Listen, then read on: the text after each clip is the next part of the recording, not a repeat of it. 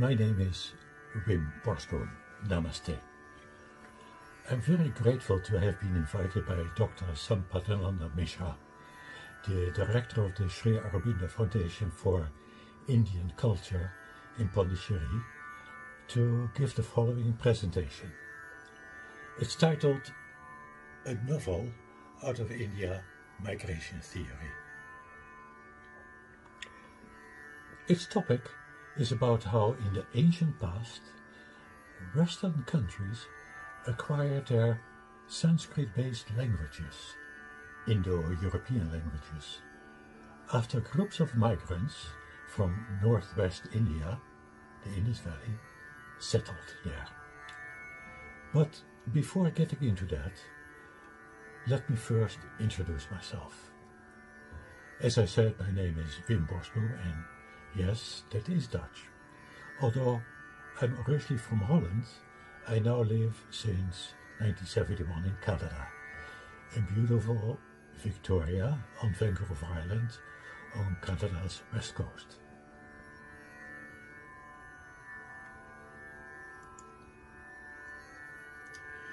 That's Victoria's Parliament building. Yes, so very Victorian. It's all very British. No doubt you recognize those architectural features, as so many Indian buildings were built in that style during those unfortunate British colonial days. Look at the flowers though.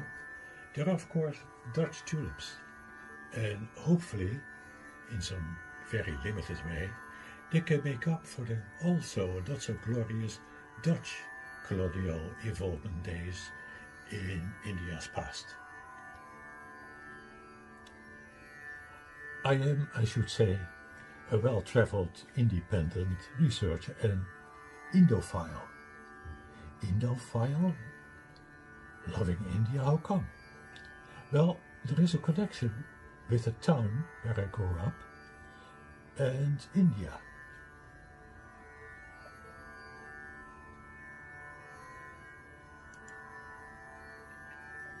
So I come from Delft, yes, the town from where many Dutch East India Company ships sailed to India.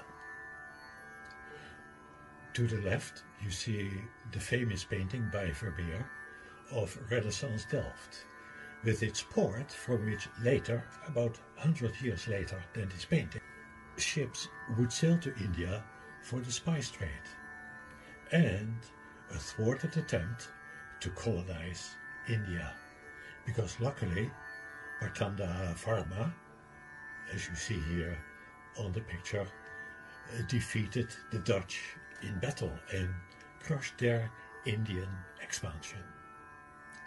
As far as Delft is concerned though, it had a positive side effect, on me at least. On the left you see the Dutch East India Company heraldic shield on its VOC armamentarium, which is a building that stored rifles, cannons, explosive powder, all inside that building. On the right, behind that pillar, you see a building that has Indonesia, India and China connections.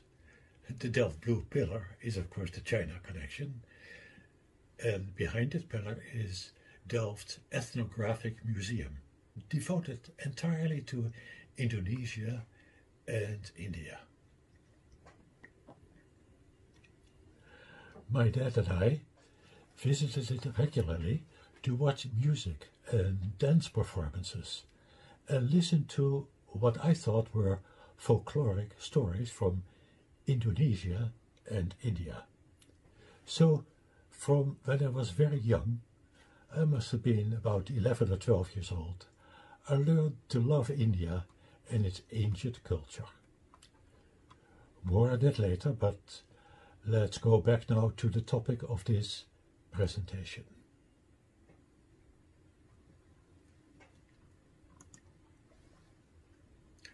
So back to our novel Out of India Migration Theory.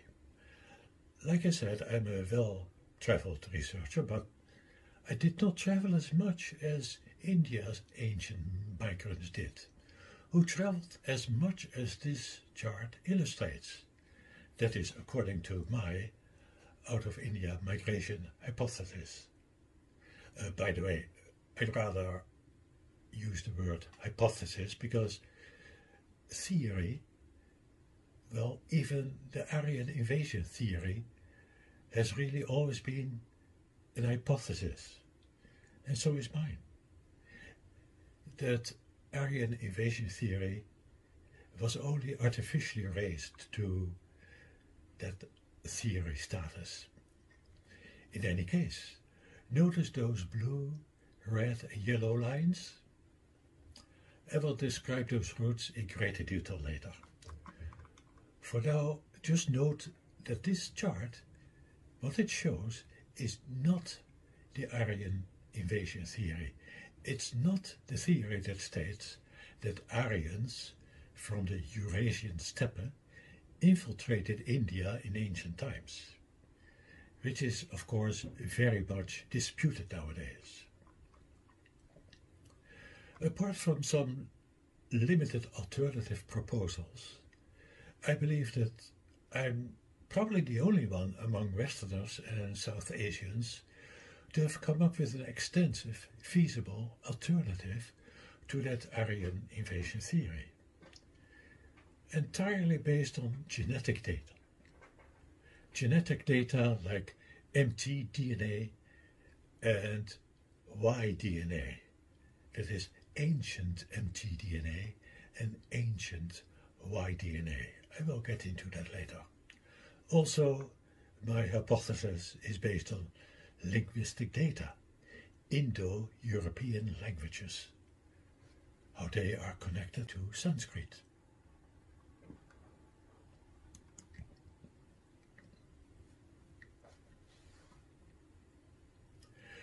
Rather than adding more to the debate that promotes and disputes the Aryan invasion theory, let's just enjoy this cartoon. Notice this man that stands on this high stool. What's he saying there? No AIT. Oh, and look at that man below him. He's walking away with a sign with a yellow cross that says AIT. On the other stool, there's a new sign, just replaced, and it says OIT, Out of India Theory. On the other side of the picture, there's this man pointing up. He's pointing to this man on this high stool, who, what's he doing? He's actually erasing some of those red lines. And also, not only is he erasing some of those lines, he's reversing those arrows. You see, those arrows they used go from the top down into India and other southern countries in Asia. But that is according to the old AIT, Aryan invasion theory. Now, in fact, if you would just turn those arrows that were from the Aryan invasion theory, if you just turn them around, they would instantaneously fit, although with lesser importance, into a new OIT, Out of India Theory. As it is, through my research into European and Eastern history and archaeology, I became one of only a few Westerners that are helping to disprove that unfortunately persistent, flawed and unproven Aryan invasion theory. Flawed and unproven? More about that later. Let's focus on the chart to see why this hypothesis is called a novel out of India migration theory. What is so novel about it? Well, let's follow those lines. We shall start at that swastika. You see, that's in India, in the Indus Valley. Although, rather than Indus Valley, it's better identified as the Sapta Sindhava or 7 river delta of the location of the Harappan or Sarasvati civilization culture. Notice the three colored routes: blue, red and yellow. The blue and red pretty well follow coastlines. The yellow line crosses the oceans. They pretty well circle the entire globe. Of course, Vasco da Gama, they completed the circle. So, to sum it up for now, in just a few words, we are talking about ancient seafaring and partially land migrations of Sanskrit-speaking people from the Indus Valley throughout the entire world, while they spread their languages worldwide. Seafaring, by sea or by land or both. Sanskrit language, more about that later.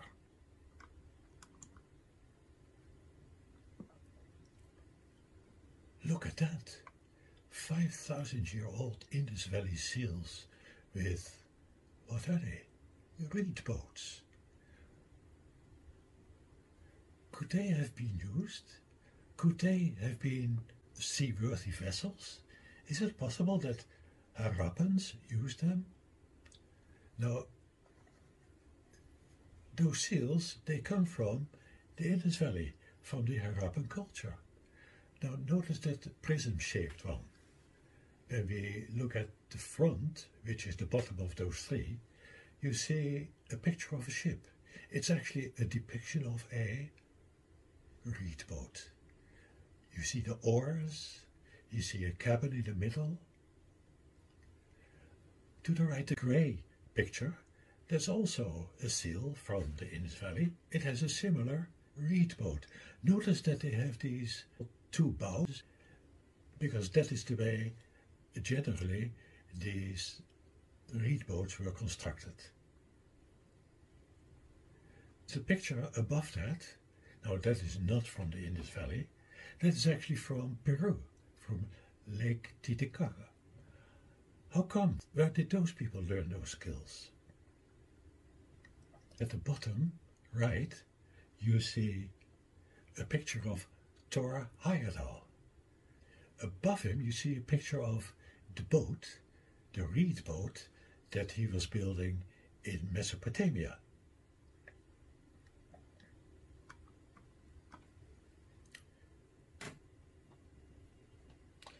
Remember Thor Heyerdahl, his ocean crossing expeditions? You may remember his Ra expedition with a bundled reed vessel, and then, most important for this hypothesis, his 1977 reed boat Tigris expedition. So yes, what I propose is that what Thor Heyerdahl attempted to prove, and was successful at, that indeed ancient seafaring migrants have done the same. Of course, millennia before Thor Heyerdahl did.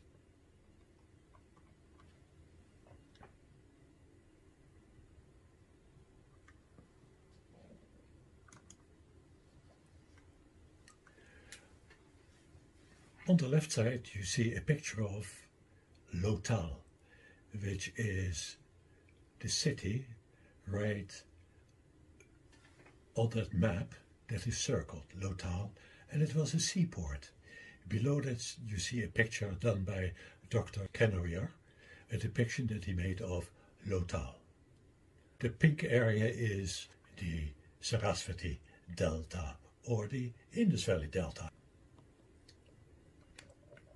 So, during the Holocene era, which began at the end of the last ice age, which was about 11,650 years before present, over a period between 8,000 and 3,000 years ago, spreading out from the Indus Valley, during the Harappan or Sarasvati culture, in what is now India and Pakistan, multiple parallel and sequential overland and by sea migrations took place, including reed boat faring and later plank boat sailing migrants.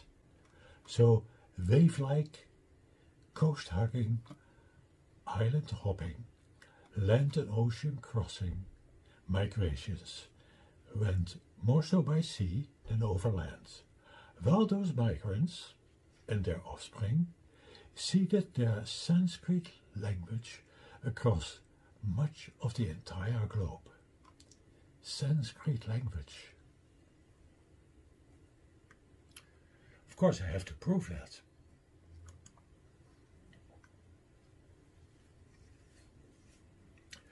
Now, how did I come to this idea?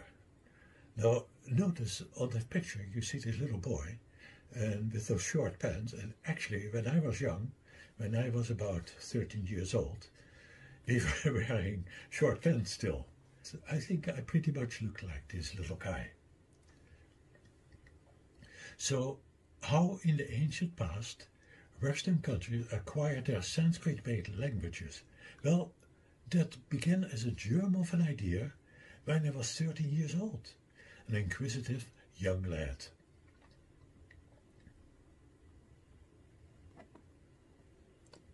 You see, I had begun to wonder why Dutch, my native language, was considered to be an Indo-German language. Why Indo-German? Should it not be Indo-European? Well, in those days, in 1957, the term Indo-European was only used in Britain, where Thomas Young, who is said to have been the last human who knew everything, a polymath, had came up with the term Indo-European, which is now in general use. But again, why did I wonder about Indo-German? Why Indo and why German? Well, as a kid even, I used to joke that German was actually a Dutch dialect. I joked about it because I knew that nobody would take me seriously, although I had already figured out that I was right. I was a precocious kid, I'm sure. How I found out I was right, though, I described that in my paper, which is the basis of this talk, so I won't get into that now. Well, maybe I should. First, we have to address pronunciation, articulation, and then I will address the idea of etymology. So let's first figure out the idea of articulation, because that was one of the major ideas that gave me an aha moment.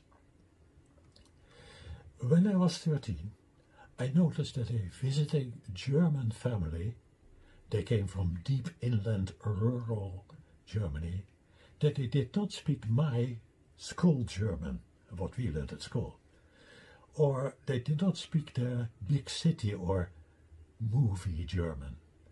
They in fact almost mumbled their language. They were swallowing their consonants. Of course, when we told them that we couldn't understand them, they started speaking city German. Anyway, that not clear language, that made me think. You see, I figured it's all about consonants, sharp pronunciation, articulation. Like Scottish, Dutch, Italian, many European coastal area dialects and languages, they are very sharp in their pronunciations. But in the country, more inland, in general, as distinct from the cities, people's pronunciation is overall less articulated. Where, as I said, in general, coastal languages are more articulated. I'm obviously generalizing, but remember I was still a kid when I made this up. Of course I had to prove that. Now, Hindi, of course, has also strong consonants. Strong articulation. So does Sanskrit. Almost an aha, because when I was 13 I didn't know about that.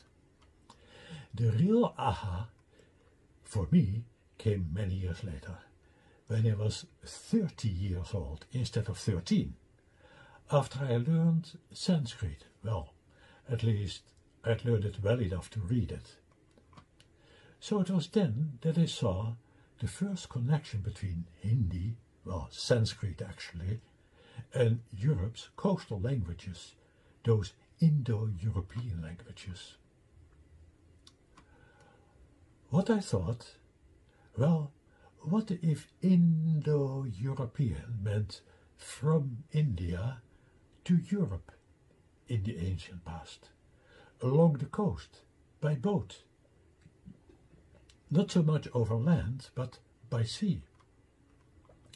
You see, if it were over land, let's say from India to Europe, if it were over land, then it would go from articulate India through consonant-swallowing, mumbling Central Europe, again I'm generalizing, and then go to the coastal countries where the languages became articulated again, going from good articulation to less strong articulation to strong articulation, even though there were different languages. That did not make sense at all to me. I'll now address etymology. Etymology is kind of a language science to find out the origin of words, like when I say the word book or Bible, where did it come from originally? What was it based on? Which language was the root for those words?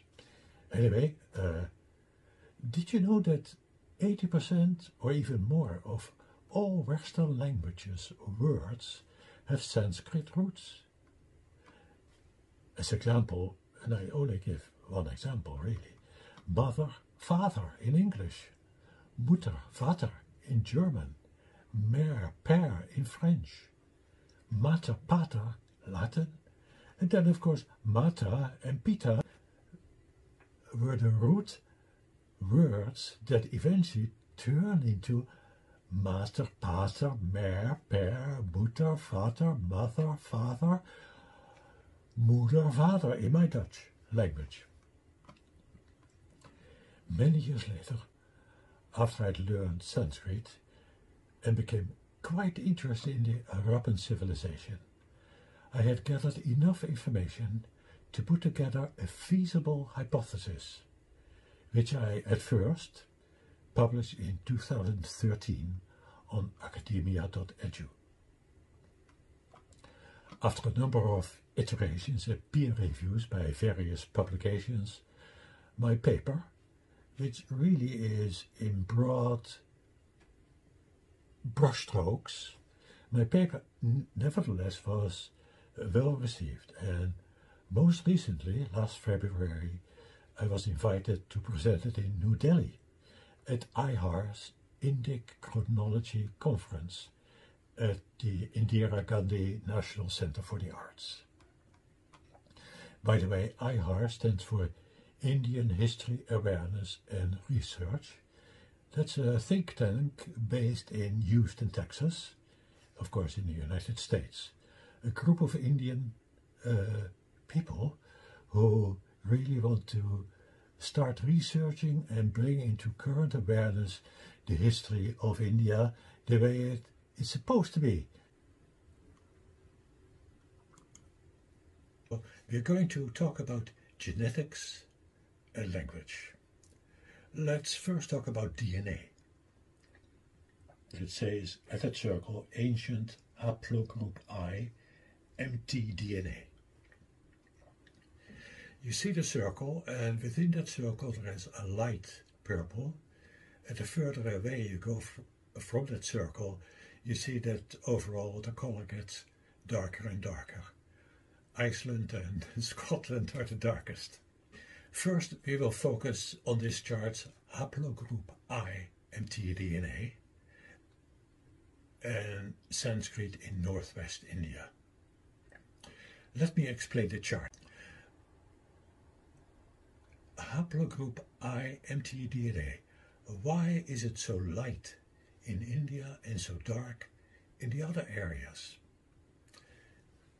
Well, it is because this is ancient DNA, and in the Indus Valley they only were able to find a few ancient skeletons, thousands of years old, and they found haplogroup mtDNA. I'll explain it later.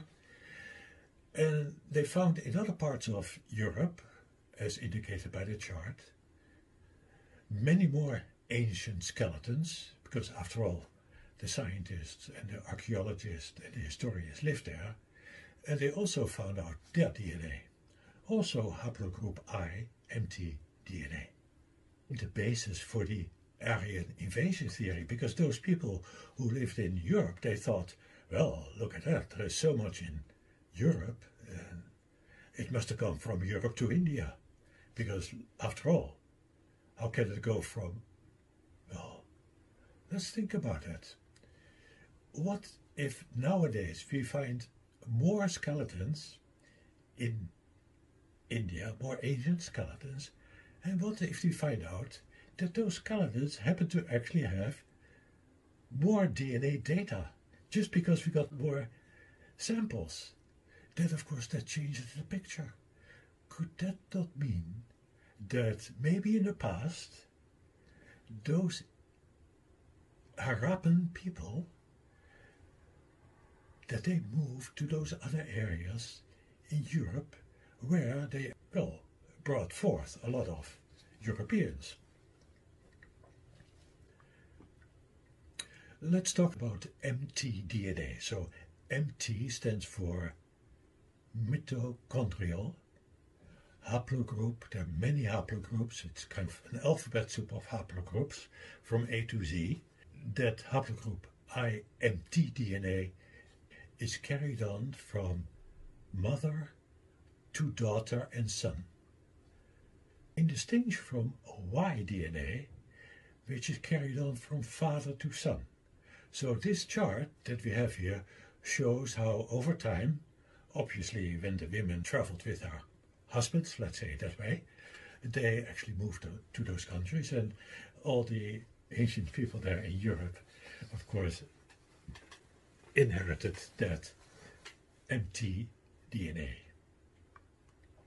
So ancient mtDNA, ancient skeletons, depending on how many were sampled, light purple because there were not so many, ancient data, dark purple because there were many more. And my contention is that indeed it went out of India elsewhere. So again, about that DNA, when we are going by genetic evidence, you find specific sets, haplogroups of mtDNA and Y-DNA data in samples taken from ancient skeletal remains that show up in Europe, North Africa, Eurasia, the Arabian Peninsula, and India, but all that combined. Focusing again on circle in India, about Sanskrit. When we are going by linguistic evidence, we find that according to up to 2,500 years worth of etymological research, from maybe even earlier, but definitely from Panini on, to Pindar, to Thomas Brown, to recent findings, we're pretty good at it nowadays. All Western languages, that means the whole region in purple and more, as we'll see later, use 80% of their words that have Sanskrit roots.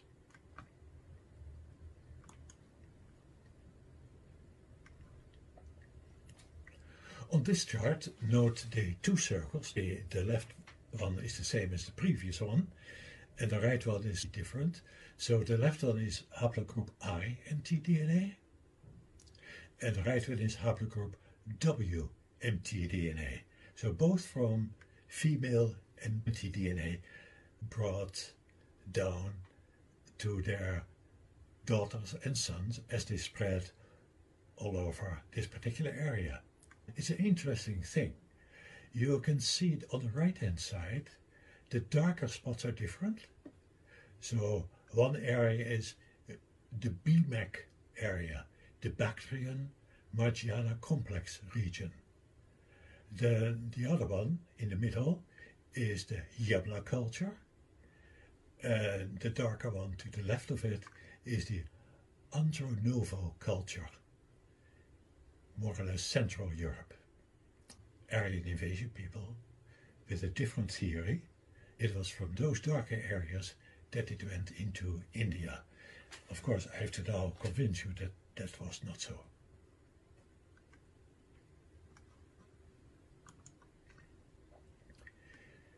This is a chart with more recent haplogroup I DNA of people that are currently living in Europe, not ancient DNA. A lot of that is present in Scandinavia, Finland, Lithuania, Denmark, Frisia, Scotland, the British Islands, Bretagne, Basque country, northern Spain, southern France, Italy, Macedonia. That's where those areas where people nowadays have the same haplogroup I DNA, and interesting enough, their language is also much more stronger Indo-European than other parts of the world.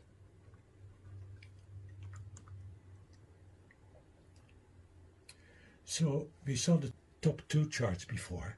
The bottom left is a good picture of that entire Aryan invasion theory. They didn't concern themselves only with invasion into India, that invasion also went into Europe.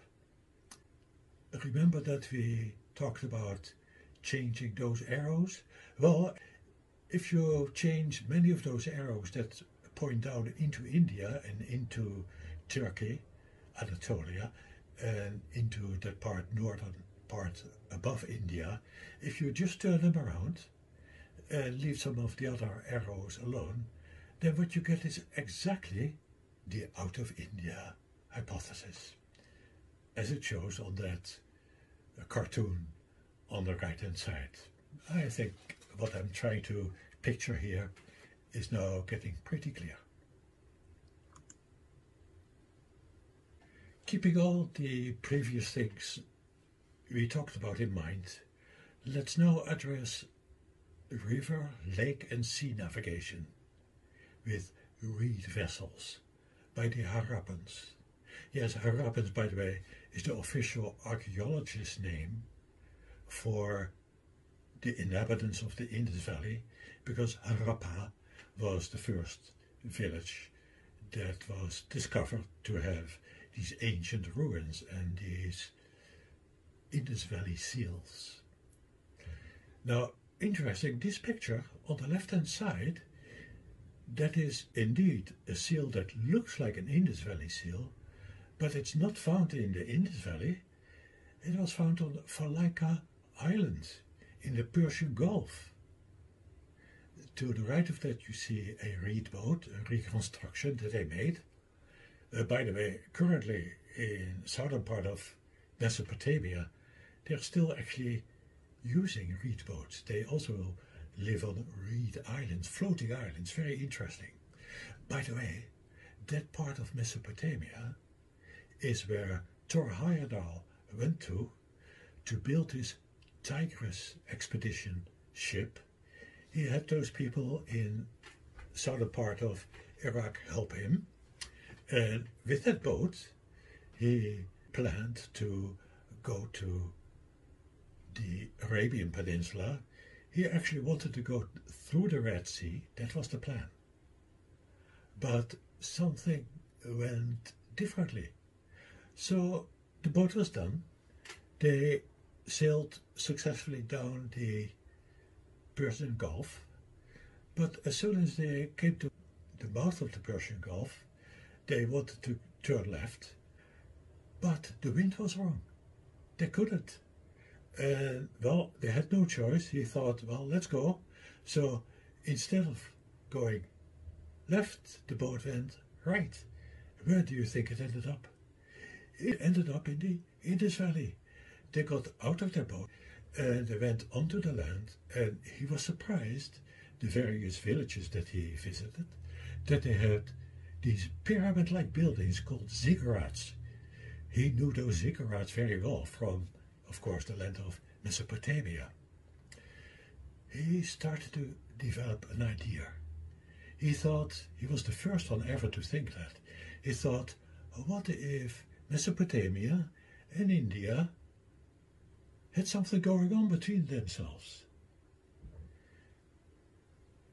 When I read it in his book and studied all his trips, I thought, what if it was going from the Indus Valley to the Persian Gulf? Well, we can see proof of that because notice that particular seal that you see from Valaika Island, that is a reed boat. They found more seals around the Persian Gulf, which also had text on it, and the text, when you study the form of it and the idea where it was found, the people that researched it said they must have come from or made by people that came from the Indus Valley. That's why I started thinking it must have gone that way. Anyway, Thor Heyerdahl had seen this thing. Luckily, the seasonal winds changed and they went back. Eventually, he was able to go south of the Arabian Peninsula, and he wanted to go into the Red Sea, but that was in those days of the Suez Canal crisis, and he couldn't go through.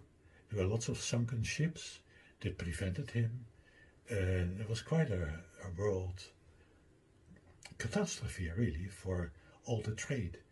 And in protest, he burned the ship. But let's now get back to the story. So we can tell from this seal and other Harappan-style seals with Indus Valley script found there that the Harappans lived and traded with the inhabitants who lived around the Persian Gulf and up the rivers of Mesopotamia. Now, I haven't gotten into explaining yet why people would migrate. Why do people do that? Of course, we are focusing here on ancient migrations from northwest India, from the Indus Valley. It's not uncommon for people to be driven by a natural inclination to look for other shores, but especially so when they are forced to look for greener pastures because of a number of large natural catastrophes. One being climate change, not like now, but one due to the end of the Younger Dryas glacial period. While those migrants settled in those newly found locations and mixed with local populations, they introduced their culture and skills, but also their Sanskrit language. Now, why Sanskrit? How do we know if those people, those Harappans, if they spoke Sanskrit? That's something that is really not being agreed upon nowadays among academic people. So I will have to go into that. Let's check those seals. There's something interesting. Notice every one of them has, it's a tiger. Every one of them has a tree. Every one of them has a little guy sitting in a tree. The bottom one is slightly different. It has another scene. We'll talk about that other scene a little later. So let me explain the story. Now, I should again tell you something about myself. So when I was 12 years old, remember, I went to that ethnographic museum where they were telling those folkloric stories. In fact, on TV we had a program where somebody from Indonesia told stories from Indonesia. Now, in those days, Indonesia was still very Hindi. It was not as Islamic. So the stories that were told there by the parents to their kids were based on Indian lore. Now, I remember one of those stories on TV. It was about a story about a little kid, Kanta was his name, and the story was about him being chased by a tiger, and he ended up in a tree, and while he was in the tree, he was hunted by the tiger, right? And while he was up in the tree, all kinds of things were going on. The story then went a little different, but later on, many, many, many years later, when I started studying these seals, when I saw these that you are looking at right now, I thought, I've seen that before. I remember that from that story from when I was 13 years old. What if? I started, of course, to now read the Mahabharata even more. Some of the other ancient books from India. And I found there is one particular tale, and many people know that in India. They tell that to their kids around the festivities of Mahashivaratri, right? And that story is about a hunter, a tree, a tiger, and Shiva. Well, the Dutch story that I told you about didn't talk about Shiva, but here this story does. Now, that is a story of Lord Shiva and the hunter Lubdaka from the Shiva Purana and Shanti Parva. So what happened? That story talks about there was this Lubdaka. He was chased by the tiger. Luckily, Lubdaka was actually hunting for deer. Lubdaka ended up in the tree, luckily, it was safe.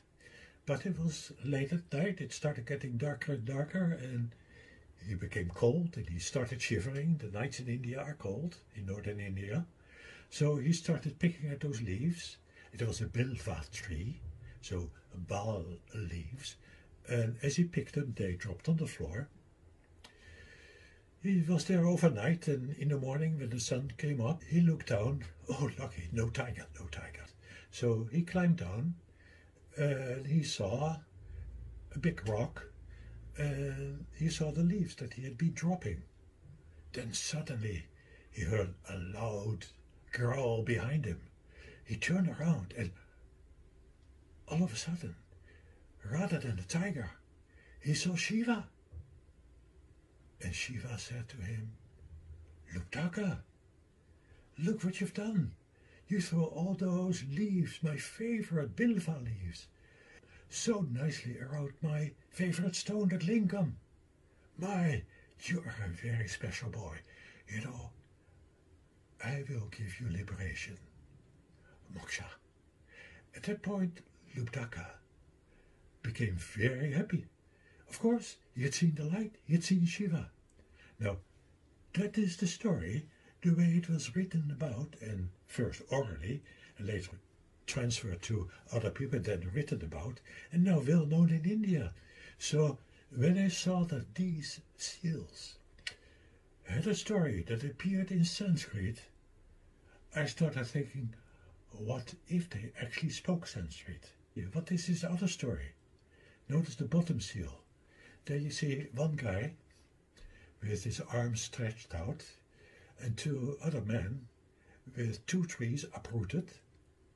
This man in the middle is pushing apart, well, that's also a story that is well known in India.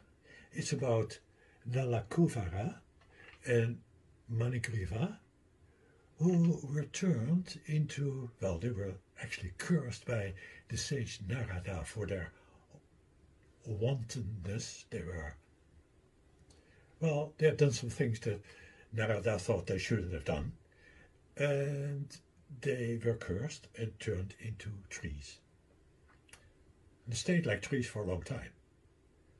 Anyway, there is a story One of the stories about little Krishna, who was naughty as well. He tried to escape from his mom, and one way or another, he had some rope, and by accident he pulled those two trees over, and when the trees were pulled over, they got uprooted, and lo and behold, who came out of it? Those two guys. So another story actually tells it differently, but you could say that in a way Krishna undid the curse that was put on them by Narada. Isn't that something? There is a seal in the Indus Valley, one of those Harappan seals that tells a story that is well known in Sanskrit. You know, of course I had an aha experience.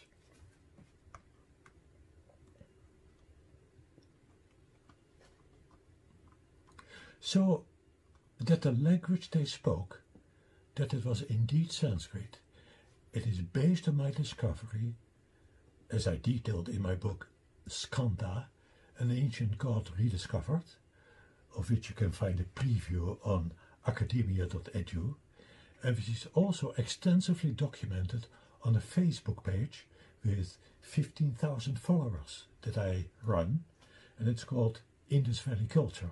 So if you're interested to get more data on this, you're welcome. So, based on my discovery that dozens of narrative cartoon-like depictions engraved on many more dozens Harappan seals featured story themes that appear in the earliest Sanskrit literature, the Mahabharata, the Ramayana, a number of Puranas, and so on. And, now this may surprise you, there is actually a decipherment. It's not accepted, of course, it doesn't go that way, academia doesn't do that so well, but with a team of people, and one particular lady, Sue Sullivan, myself and the team, we interpreted those seals based on the decipherment that Mrs. Sue Sullivan, after decades of long effort by her. So with the team, about 7 people, we collaborated on that, and we, with confidence, we have now been bringing it out to the world, and for the last 5 years I've been traveling throughout India, one time about 3 months, 20 venue tour throughout India, where I was invited to actually introduce these ideas. I should say none of it has been, no, how should I say, it has been ignored or not acknowledged. It doesn't matter to me, because it's very difficult to actually get academia get into that. And I can understand that. There's probably nobody with that kind of academic background who wants to acknowledge something that was discovered by somebody not from their trade, not their discipline, and if they would actually acknowledge it, they might be ridiculed. And so we thought as a group to bring this out into the world in a different manner, and this video is actually part of that. So altogether then, that there is DNA evidence showing that the Harappan genome spread from the Indus Valley to at least Europe, in whatever way, and that at least the European lands migrated into by early Harappans and their later progeny, that they spoke Indo-European, and that the Indo part of those languages is surely etymologically rooted in the Sanskrit language, and that the narrative cartoon-like seals from the Sapta Sindhava Valley, from where the migrants originated, could be deciphered, translated. By the way, her book is available. It's a wonderful book, and it has thousands of seals. It's really a fantastic work. It's magistral. Anyway, they were found in the ancient Indian literature. So that brings me to the conclusion that the Harappan culture, those migrants, that they spoke Sanskrit. While those Harappan civilization migrants and their children traveled to farther shores and landed and settled in various places throughout, over time their Sanskrit tongue and the local tongues spoken by the various indigenous people who inhabited those European islands and coastal areas that intermixed. They started forming various dialects, and those dialects eventually and over time developed into that very large variety of classic and current Indo-European languages. In addition, the seafaring and island-hopping migrants, and I'll show more about that later, also left their Sanskrit remnants of their language on the ocean's archipelagos, which influenced the Malayo-Polynesian languages in the Pacific Ocean. There is actually a study detailing it, titled East Indian Influence on the Polynesian Culture, by my good friend, she was part of our team, or still is, Ushi Ringleep, with a paper that also can be found on academia.edu.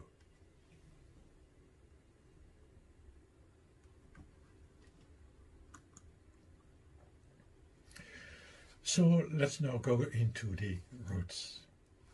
So there you see in the center of this chart that legend. At the top it says root 1, blue, root 2, red, root 3, yellow. Now that we are provided with these interesting ancient DNA data and the Sanskrit evidence, we can now focus our attention on the voyages that were taken. As shown earlier on, I've indicated 3 main routes, 3 distinct directions, which time-wise occurred in wave-like fashion, both sequentially and in parallel manner. So at the same time people were going east and west. I'm sure you were surprised when you heard that they pretty well circled the entire globe. Well, now it should not be a surprise anymore. These ventures began quite early on, spanning the millennia between around 8,000 and 3,300 years ago.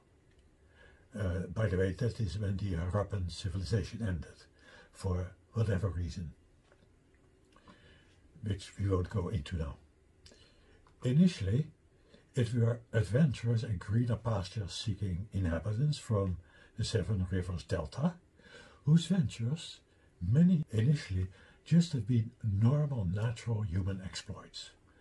But as I said before, they were, together with trade, as we could tell from those seals found in Mesopotamia and from around the Persian Gulf, they were also driven by natural calamities such as droughts, flooding, tsunamis, earthquakes, famine, disease in the Indus Valley, all to do with drought, flooding, lots of death, etc.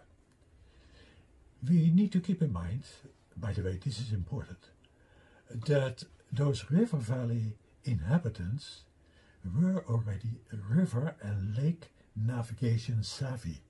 We sometimes forget that. They were regular fisher people. There were lakes, there were rivers.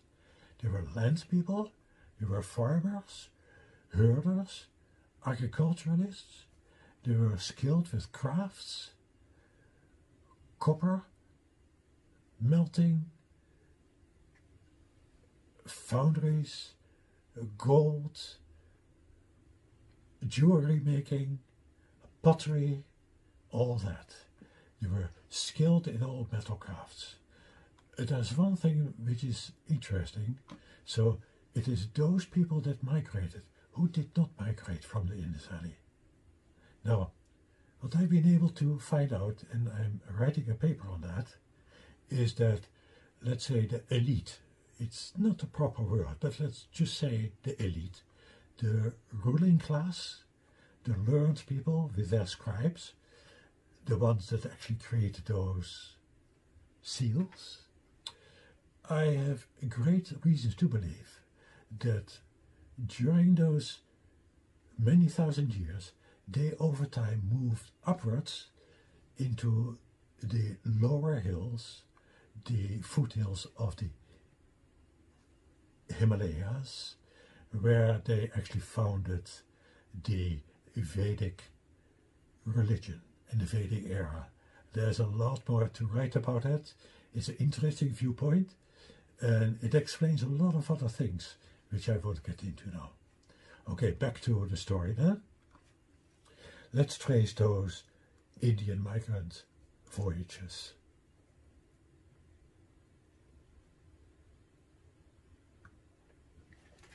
Route 1. So going westwards.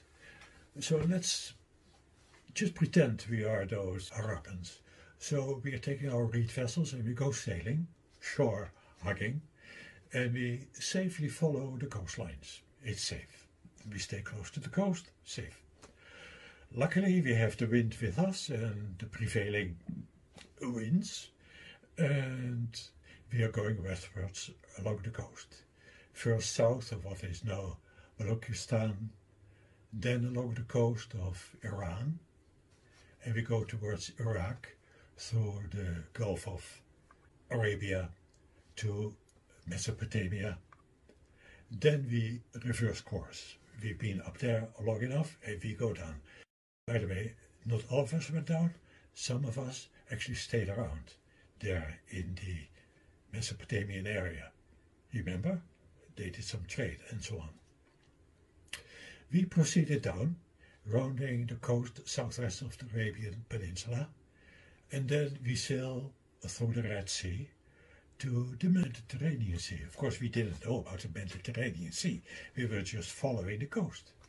Anyway, we came to the, well, I was going to say, we came to the end of the Mediterranean Sea, because nowadays we know there is a problem there. You cannot just sail through. Anyway, nobody could stop us.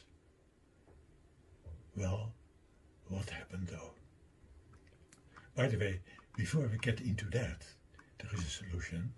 Let's not forget that those people who preferred journeying overland, who stayed in Mesopotamia, who did not mind being challenged by treacherous mountain passes, the Khyber Pass for example, and mountain ranges such as the Caucasus, large groups ended up east and north of the Caspian Sea, settling there, and their offspring going further into the Russian steppe. Other groups, after having gone up the rivers of Mesopotamia and crossing the Caucasus, arrived at the shores of the Black Sea, settled there, and their offspring again going further into Central Europe. Other groups again, and their offspring, and by the way, they were agriculturalists, they inherited the agricultural skills from people 12,000 years ago, from Balochistan, where now Myanmar is. They knew agricultural skills, and they actually planted that in Anatolia, in Turkey. Of course, people nowadays think that that was invented in Turkey, in Anatolia, but you know, my contention is that it actually came from India. So they ended up in Anatolia, in Turkey.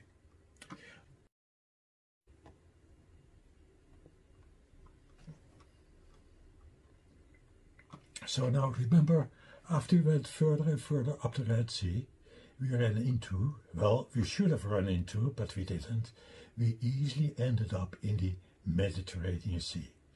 If you wonder how that was possible, the area where the, what we now call Suez Canal zone is situated, it was at times quite navigable. In fact, you may not know that. It was always navigable, not so easily, but here's a picture of the Suez area. Here's Port Said. That's the Suez Canal area. Here's the Red Sea. And you notice, all that is waterways. Now, not that it could easily be navigated in normal times, because there were the tides, they went in different directions, so it was pretty difficult. But there is another thing that happened. You see, on the right side, now this is very interesting. This is a chart that covers a time span from 140,000 years ago to current. Notice on the right side you see 140 at the bottom line. On the x-axis to the left it goes towards 0, which is now. Then on the y-axis you see sea levels, and from, let's say, 150 meters lower to where it says 0, which is current times. As you see on the right side, that must have been one of the major glacial periods. Then it warmed, then it went up and down and up and down and down and down and down. Then somewhere around 20,000 years ago, so more to the left, you see there's this dip, and that is, a part of that was the Younger Dryas glacial period.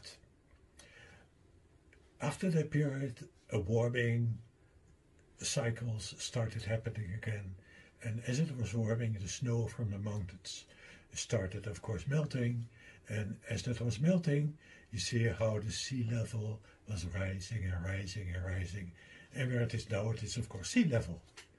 An interesting thing, though, you see that arrow? You see that arrow inside that box? Well, that box is actually an enlargement from that point 0. Now you see that the arrow points at a little grey line.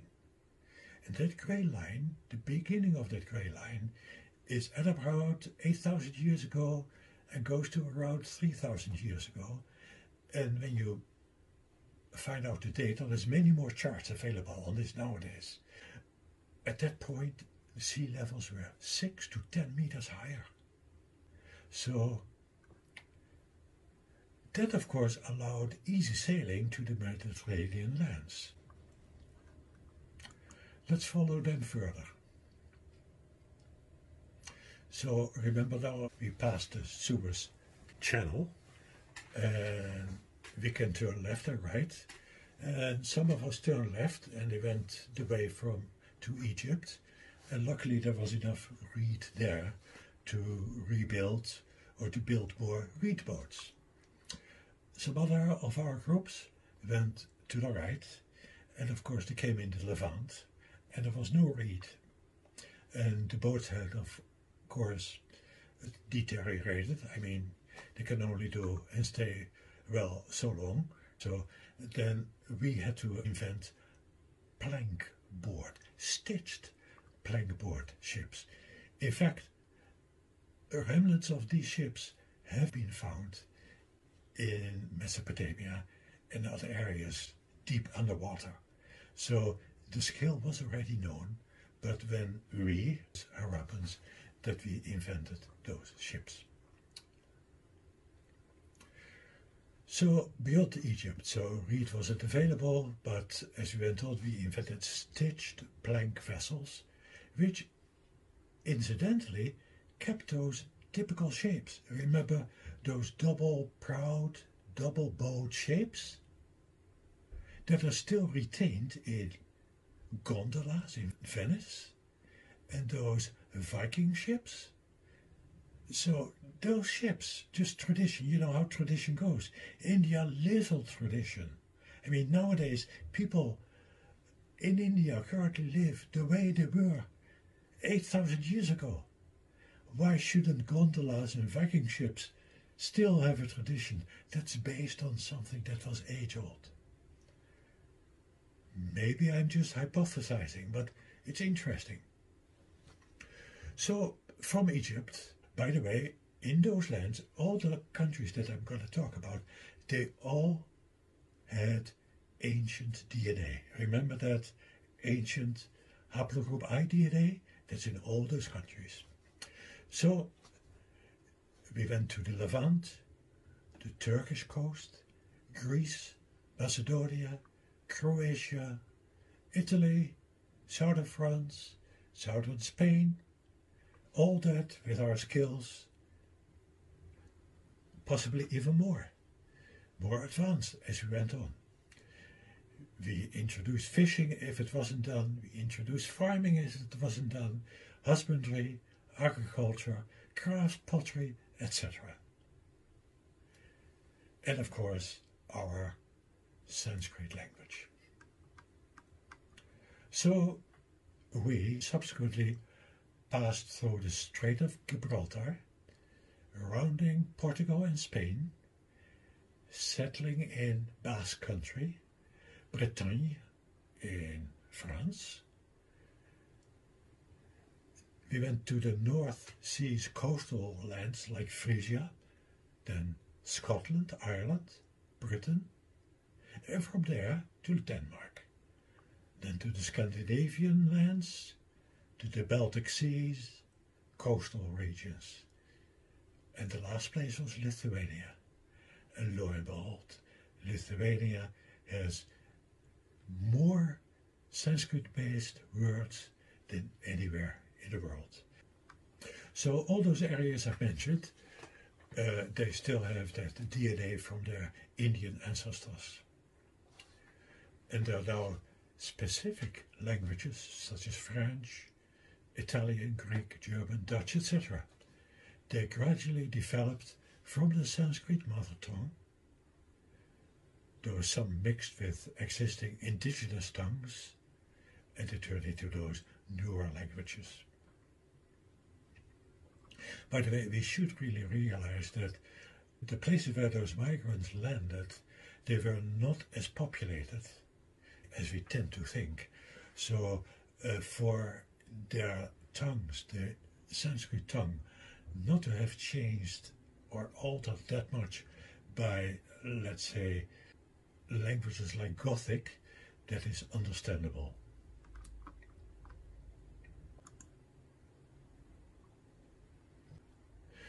Let's go to the second route, the red line. Again, we start from that swastika, and you see the line goes a little bit south along the coast of India, and it circles around the bottom of India. In fact, overland. Many of the people also went to the Ganga area and the southern part of the foothills of the Himalayas. So they went within India, north, south, east, central and southern India regions. And from eastern India, some of those groups, and northern India, Kolkata, and of course from the south too, they also started traveling more and more. And that's still in the olden times. And of course that was still done in the more current times. So shore-hugging overseas migration also took place around India's mainland coast and throughout India's land. Of course, in more recent historical classical eras, especially under Ashoka, between, let's say, 200-300 years BC, migrations were also taking place. And furthermore, under subsequent, more recent leaders, Indian people are still migrating to the rest of the world. What happened with those people in the archipelagos and along the coast also of China? Again, those red lines follow that coast. You also see that the red line, when you go through Indonesia, ends up in Australia.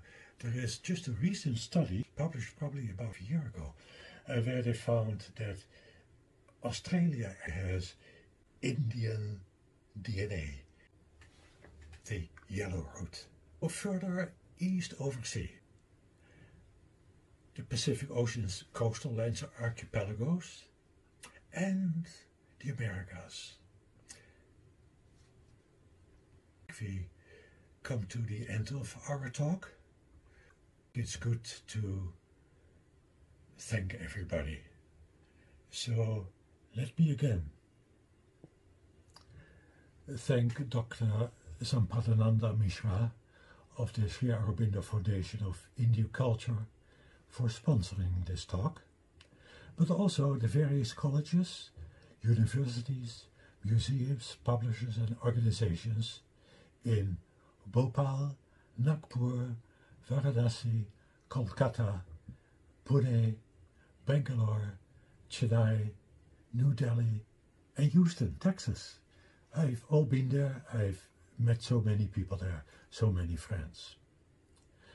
As well as many very dear friends who I very personally, in New Delhi, in Kolkata. But there is one very special friend in Avon, in Connecticut. She actually, about 20 years ago, got me to go into India and get further into my interest that had to do with Hinduism, Buddhism, Bhagavad Gita, all that knowledge about that's so wonderful about India, and where I actually myself found my roots. Especially I found my roots in a wonderful place, you all know that, in more or less the center of India, where I really felt very much at home, Khajuraho. I felt also very much at home in Varanasi. It was as though when I was in Varanasi, I felt even I was walking in the footsteps of the Buddha. You know, the experience of a Western person, when they feel that their DNA, I mean all the cells in their body, in my body especially, all your cells in your body have that memory, deeply, deeply from away, from a long time ago. And when through meditation and study and interest and love, when you become aware of it, then you automatically feel drawn to your country of ancestry. You come into India, I land in Mumbai, and I smell that warm air. And although it might not be all that clean, but I start weeping. I'm home, I'm home. I come into Khajuraho, and it's although I find my ancestors there.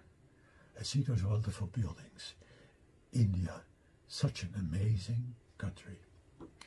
Of course, I thank my wife, Amy, who so well supported me with this project. Well, I was so often abroad, and also, if not abroad, hooked up to my computer and smartphone. Well, thank you all. Dhanyavad.